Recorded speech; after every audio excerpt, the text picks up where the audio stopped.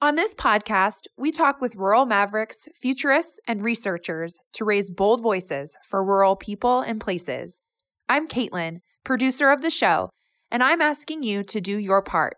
Support the Rural Futures podcast by leaving a review, which helps new listeners find us, and become a sponsor by visiting ruralfutures.nebraska.edu/podcast. Too many times people jump to a solution and just listen to what they say. We need a strategic plan, or we need a new process, or we need a working group that collaborates. Wait, you don't need those things. What's the problem we're trying to solve? What is the question that we're trying to answer? Rural Futures, the podcast where we connect thought leaders and doers at the intersection of technology and what it means to be human. Every episode, we talk with entrepreneurs, researchers, and achievers to create impact for generations to come. And now, here's Dr. Connie. Welcome back to the Rural Futures podcast. I'm your host, Dr. Connie, and joining us today is Deb Westphal, CEO of Toffler Associates, a future-focused strategic advisory firm. Deb, tell us a little bit more about Toffler Associates. Sure. So Toffler Associates is a strategic advisory firm that helps our clients actually create better futures by understanding what's driving change, helping them plan through that change, and then finally helping them adapt their organization to be successful. Well, and we're going to talk a little bit more about that and some of your work is specifically with strategic advising. But I want to get more into Deb a little bit here because there are some very interesting things about you that I think our audience would be curious about. What do you do for fun? Oh, fun. Well, right now I'm really into running, and I've learned to have fun with that. I'm actually going to be running in the Chicago Marathon in less than a week. So you're doing the Chicago Marathon, but I think you also have a big climb coming up in February? I do. I've actually planned a trip to climb Mount Kilimanjaro in Africa. And I'd like to know, how does this bring joy, but also how does it make you better at what you do? I need to be in constant motion, whether that's mentally or physically or maybe even spiritually. So running and hiking and, learning and just staying in constant motion brings great joy. And that really fits nicely with what I do professionally at Toffler Associates. It's perpetual connecting dots and learning and meeting extraordinary people and learning about their lives. And that brings great joy. Well, obviously, serving as CEO of Toffler Associates, you're in a high-profile leadership position. So tell us a little bit more about yourself as a leader. It's evolved, and I have an engineering degree, and so in my younger years, it was more about process and making sure the structure was aligned and making sure that the strategy was there. Over time, as I've matured as a leader, all of that is needed, but that's not the priority. And what I have found is that the priority is people. If you organize around them and you organize around their strengths and their hopes and their desires, the organization is much better for that versus trying to make sure you've got everything lined up organizationally and then put the people in there. I feel like the way you lead and your philosophy around leadership matches so well with your work, because I know in our pre-convo and in the form you submitted before coming on the podcast, you stated, we must understand that while it looks and feels like we're in the midst of a technology revolution, we're really experiencing a human revolution. Expand on that a bit.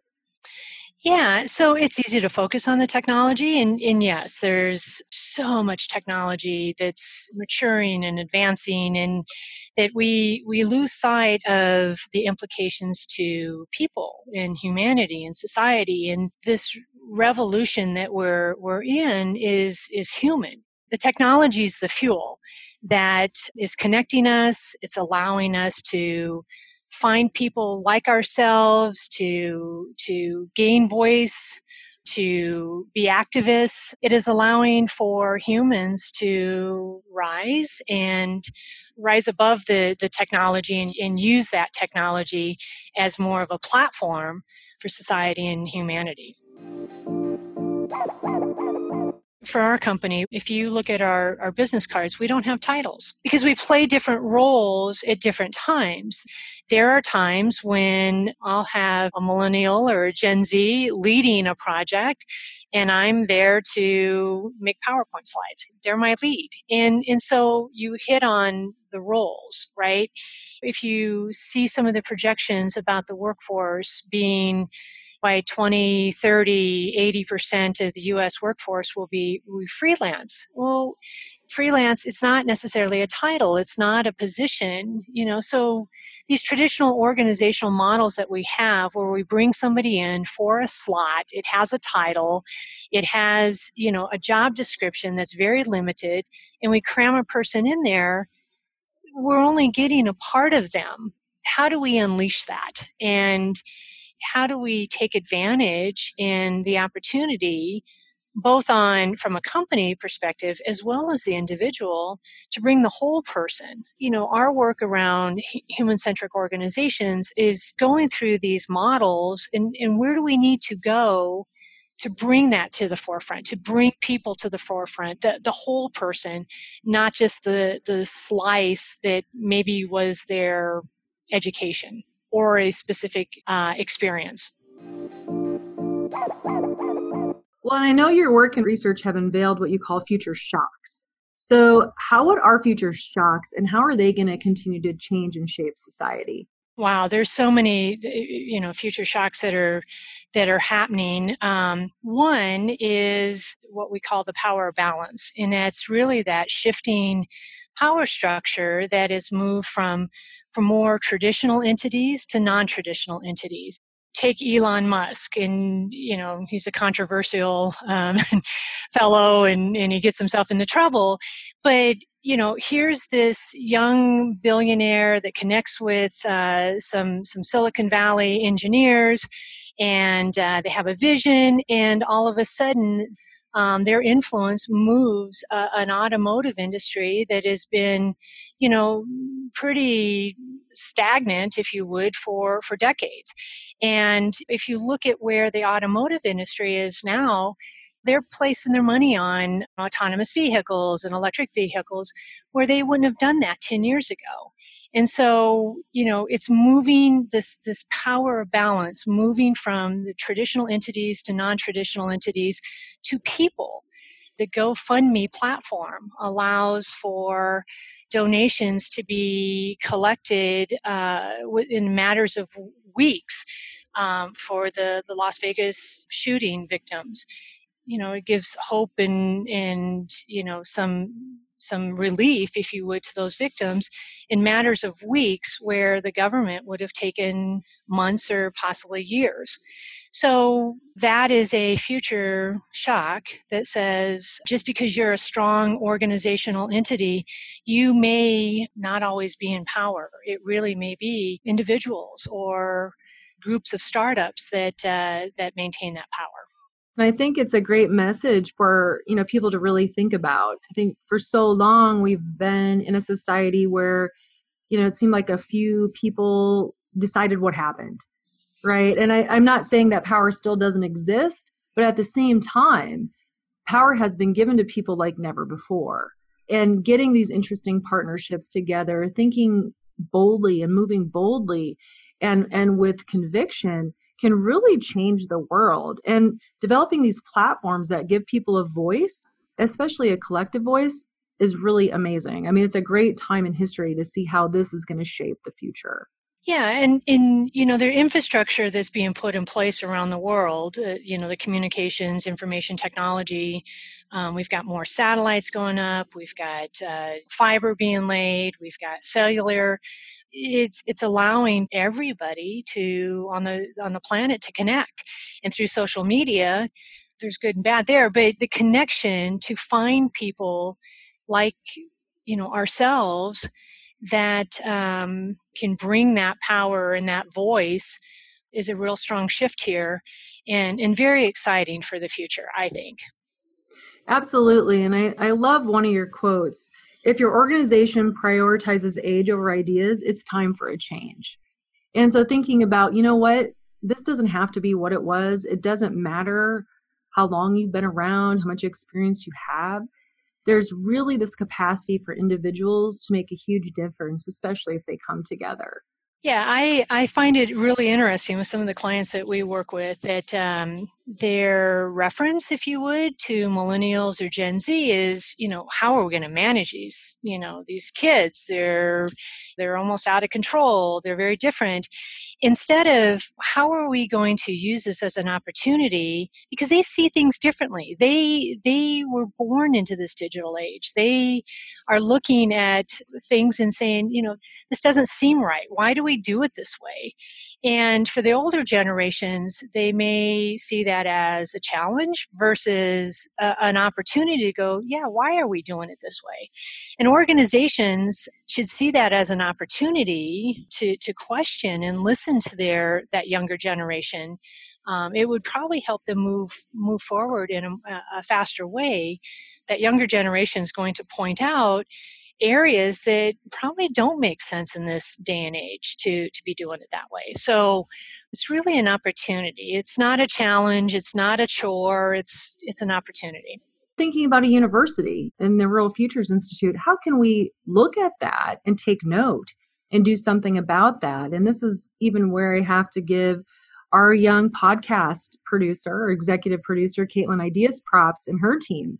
They push me to do things I would not normally do. I'm even getting ready for the podcast. We had this photo shoot. I'm like, oh my gosh, what am I doing? I'm, Gen X doing a crazy photo shoot.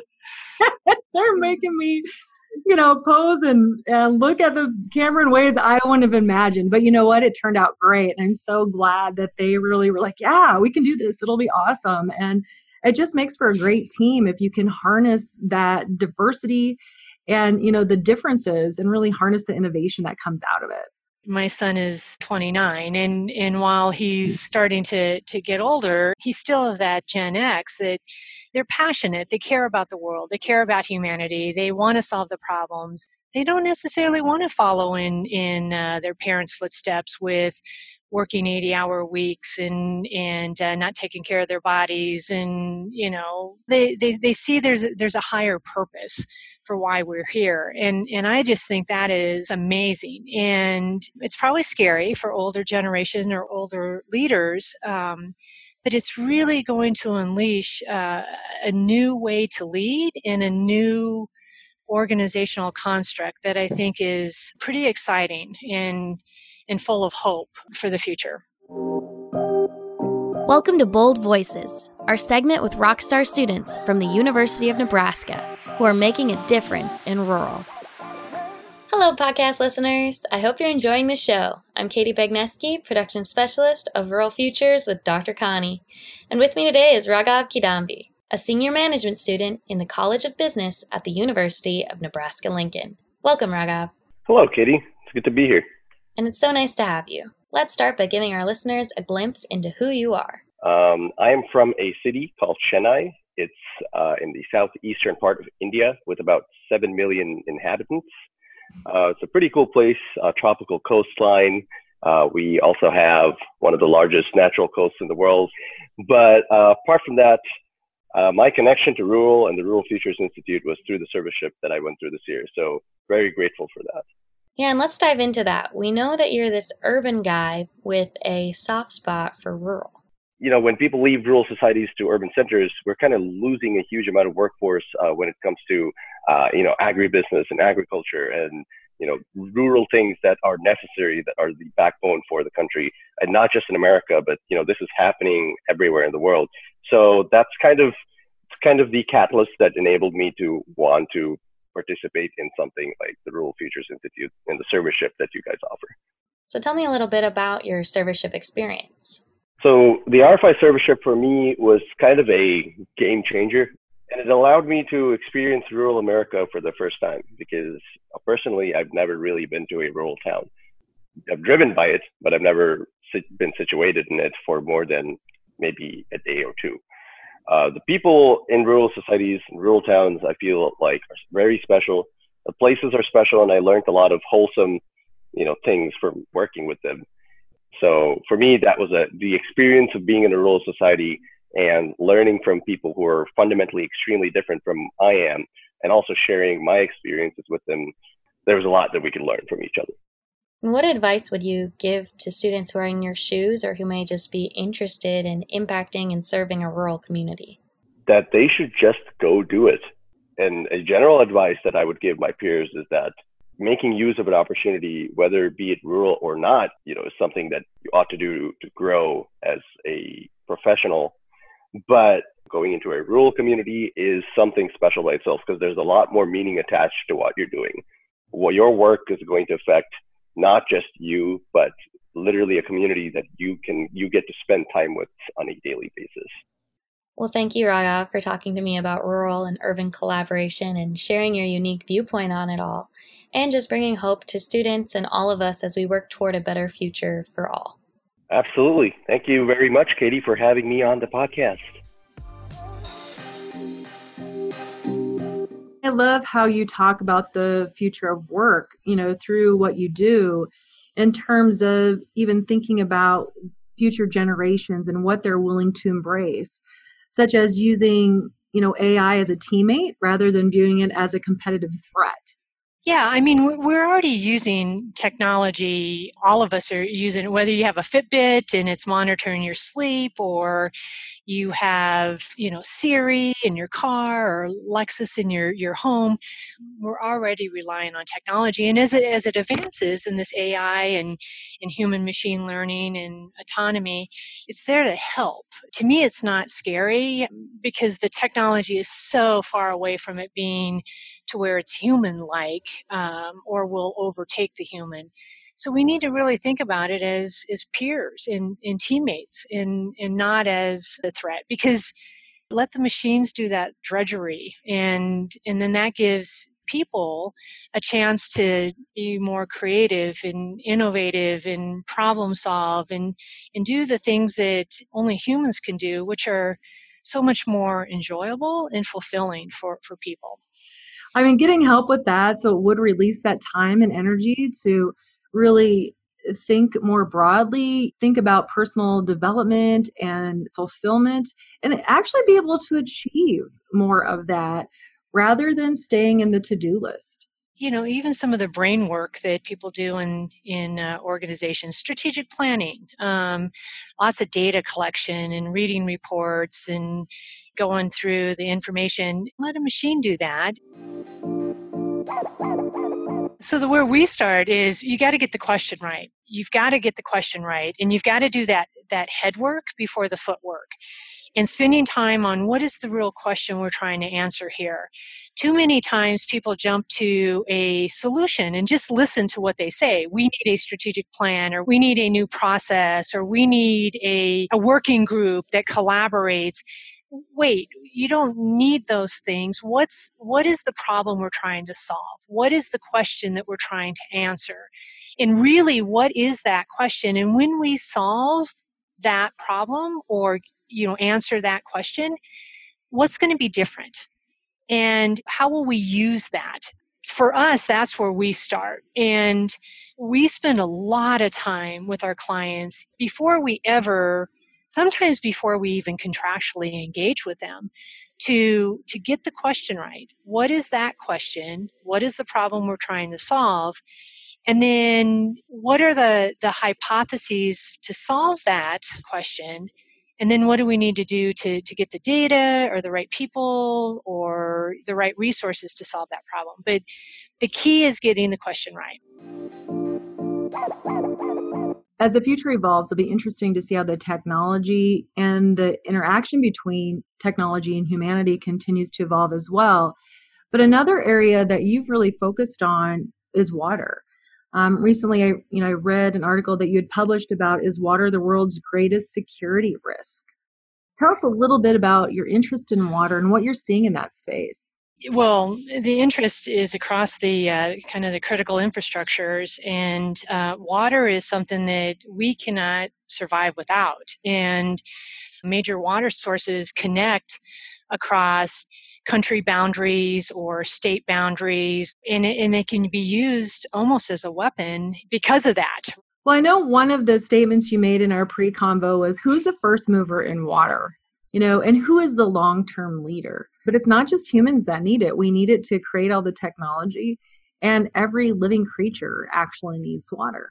And no one owns the problem. Is this down at the regional level? Is it the state level? Is it the country level?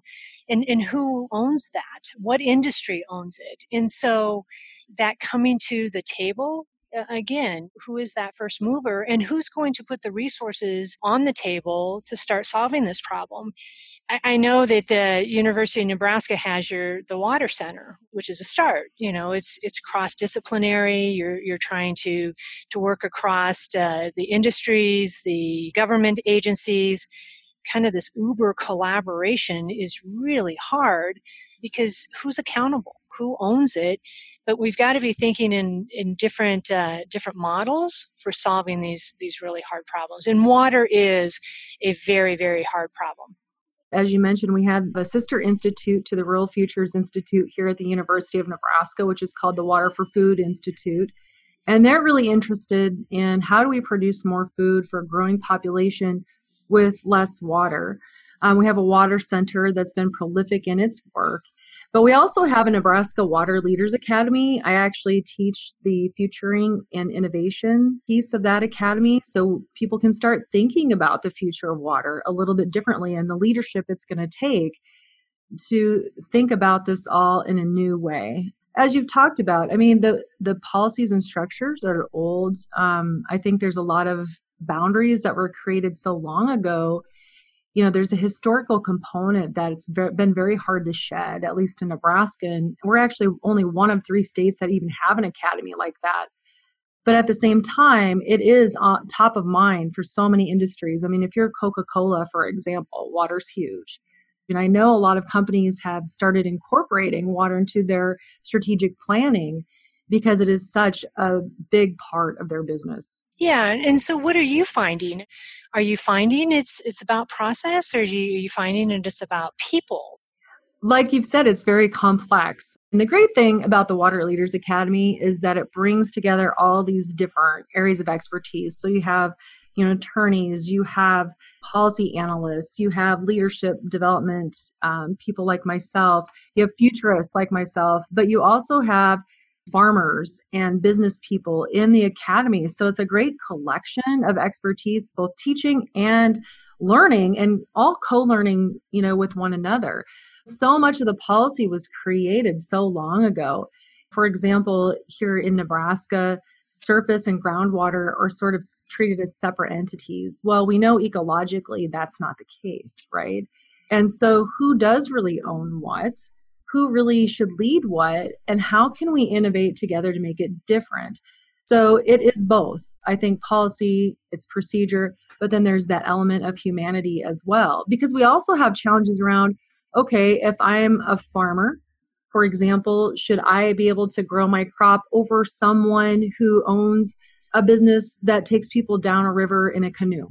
What is the priority for all of this water? And I think we have great systems in place in a state like Nebraska too, where we have natural resource districts. So I think we've been fortunate that there's a lot of collaboration, but we've also seen some interesting things happen around quality, because quantity has been the focus, but now it's quality.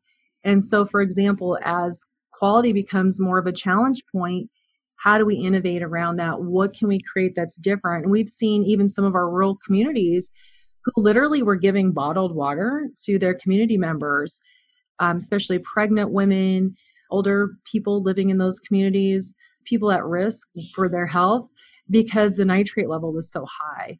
And what that community had to do was actually work with the ag community, because separately they could not afford to remediate the water or pay for a new system, but together they found a way to make their water system better in their area. Yeah, I had a discussion with the Coca-Cola North America sustainability gentleman, and he was talking about the issues of water. And quality was a huge issue, and it comes back to their brand. Because the different qualities of water, whether you're in a small town, at a gas station, and a Coke machine, or whether you're distributing out of a large distribution center somewhere in a regional, that quality of water makes the Coca-Cola taste different. And why I bring that up is not so much of worrying about their brand, but they're worried about their brand. And the power of a company like Coca-Cola is engaged with, solving this problem, both for us in humanity, but also for their company. So I think that's real hopeful.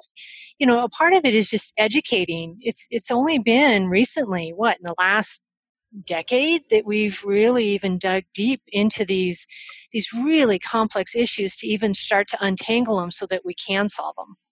Yeah, I mean, studying more and learning more about this while I've been working with the Water Leaders Academy for, I don't know, I suppose it's been about 10 years. I mean, I've learned a lot, but I am also a natural resources major in my bachelor's degree with a water science emphasis, and I'm a complete nerd in this space. So I love digging into it. It's really fascinating to me to think about just this concept of water and why we do what we do with it. So when you look at other countries, and I think this is where studying what other countries are doing and even traveling, like you've talked about, it's so helpful. They've started using gray water to wash sheep, for example. I mean, why are you using fresh water to clean sheep? Whereas I think here in the US, that same thing about cars. Why are we washing cars with really good water? I mean, do they really need that? I don't think so. And I know that's a big expense to switch a lot of that around. But at the same time, are we going to be on the forefront of this? Are there other solutions we aren't thinking about? Or are we going to wait until it gets to a mission critical point before we're willing to make the changes necessary?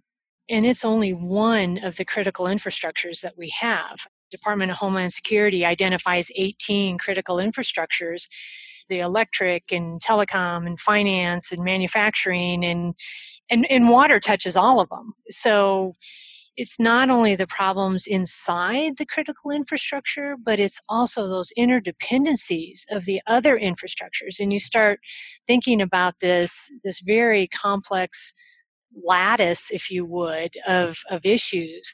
It really demands different models of leadership and collaboration and problem solving. Yeah, I love Singularity University doing an X Prize on how to pull water out of thin air. Like how do we get the vapor out of air wherever you are? So maybe you don't have to dig a well. Maybe there are other options out there that we need to think more broadly about. Yeah, I think that we need more of that. That means, the traditional kind of historical organizations need to rethink their boundaries. Right now, that's where a lot of the brain power is, and the resources and the money and the energy. And we've got to unleash that somehow out of the traditional companies. I'd love to know, what parting words of wisdom do you have for our listeners? Let's not forget that this technology revolution, if you would, or this advancement of technology is really pushing and elevating people and humanity, and thinking about the models more as a human-centric to unleash that power and that energy of people within their organizations as well as outside their organizations is really what leaders of the future, I think, need to be considering. And to do that, you got to look kind of internally too, and overcome your own biases or your own belief systems about how things work or should work or how they need to work in the future. So realize this is about people, realize this is a human revolution, and start with yourself. Well, and speaking of starting with yourself, Deb, I'd love to know a little bit more about something that's been a hot topic lately, and that's women. Women, leadership, and I'm also going to throw aging in there. How do you feel right now as a woman leading an organization and doing amazing things in your own life? How are you seeing the world through the eyes of a female leader? And I would imagine you're also going to throw that into aging and aging. I will. Yes, I totally am. I'm going there. I am aging. But you know what? To me, this is the best time of my life. I would not go back to my 20s or my 30s, or this is an amazing time. We have the ability to stay physically fit, to stay mentally fit. It's really an attitude, but also we need to change society's view about what this is. I mean, I am a long way away from giving it up and just sitting on the couch. And I'm in my 50s and I am better physically fit than I was in my 30s. And I've got higher energy and I don't see this as an end. And so I think this is a social shift we've got to make. It's not about women just raising kids and getting to this age and, quitting. It's really a time of empowerment. But I think that what you're saying is in sharing is such an important message, because it is one of those difficult transitions in life, as well, in some ways, where I found that, my career, as you worked up and did all these things and you worked hard, it's like you were supposed to wait, like, oh, wait until you're this age, you don't have enough experience. Well, suddenly it's like you turn 40 and then all of a sudden they're, focused on sort of the next incoming group of leaders and emerging leaders. I'm like, wait a second, where was the perfect right? I'm not sure. And then it's like, well, you know what? It's really up to me to create that. But, I was just at the eye doctor here recently, and I guess 2 years ago, she tried to get me to switch to bifocals. And I was like, I'm not doing that. And I didn't. So year 1 passes by. I didn't even get the prescription filled. Year 2 goes by. I got it filled. I couldn't even find them to go to the actual appointment. And I just told her basically, like, a couple weeks ago, I'm like, hey, you know what? I may not be taking this well. I want the bionic eye that you're telling me about. So what can we do with that? I'm a futurist. Bring it on. That's so funny. Well, I've already had cataract surgery, and I did get the bionic eyes, and it's amazing. So it's hard, right? You go to college, you get married, you have kids, you want a career, you want to raise your children, you want to be a good wife. And somewhere along the way, maybe you forget about yourself. And then you get to this age and you go, wait, you know what? It's okay to be thinking about me. And there's plenty of years ahead. So this work-life balance, I don't think it really exists, because you're really not trying to achieve balance. You're just trying to live it all. And you do the best you can. Put yourself first for a moment and go do those things that you wanted to do. And I think it's a great message for other women that are our age to hear. But I also think it's such a positive message for younger women who are trying to figure out, how do I do all of this? Yeah, and you got to be forgiving of yourself, because you're not always, not every day, not every moment, you're not going to hit it. It's not going to be perfect. And so I'm a big Brene Brown fan. She talks about vulnerability and you're enough, and really bringing out that human side. Don't put up the armor and try to be perfect and try to make everybody happy. Try to be real. Try to be authentic. Over time, you grow it. You don't hit it every moment. If a person's going to be teaching about leadership, if you're going to be talking about leadership, it's so important to be who you are and be very comfortable with that. So what advice would you give, women in this day and age as they kind of reflect on who they are, what they want to experience, but also, as they age? Ooh, well, first thing is stay healthy, because you need that, you need to take care of yourself, and you need to make that a priority, because without that, the other stuff comes too hard. I guess the other advice is don't put so much pressure on yourself. You're enough, and you've got to put yourself first and not put the burdens of what expectations are on you. So admire you and the work you're doing, and I love the fact that you're bringing this human-centric sort of philosophy out to the world. And thank you for doing that, because definitely more organizations, more people need that. I really appreciate you having me on this. The podcast and the leadership and being a woman in strategic foresight. We need to have more conversations like this. And so I appreciate it, Connie, and thank you so much. Thanks for listening to Rural Futures with Dr. Connie. Find us on Facebook, Twitter, Instagram, and LinkedIn at Rural Futures. Next up, Christiana McFarland, Director of Research for the National League of Cities. Christy leads the League's efforts to transform city-level data into information that strengthens the capacity of city leaders and that raises awareness of challenges, trends, and successes in the 19,000 cities, towns, and villages the organization serves. I think most of what we've been hearing and most of what tends to be understood about urban and rural communities is that they do not operate in the same world at all. And that's not actually the case. When we drill down and we really get a handle on what's happening in urban and rural places, we find, yes, rural communities very much are stressed at a foundational level. But they also operate within a regional economy, and we're finding many places where rural communities are leveraging their assets to build relationships in a broader regional economy.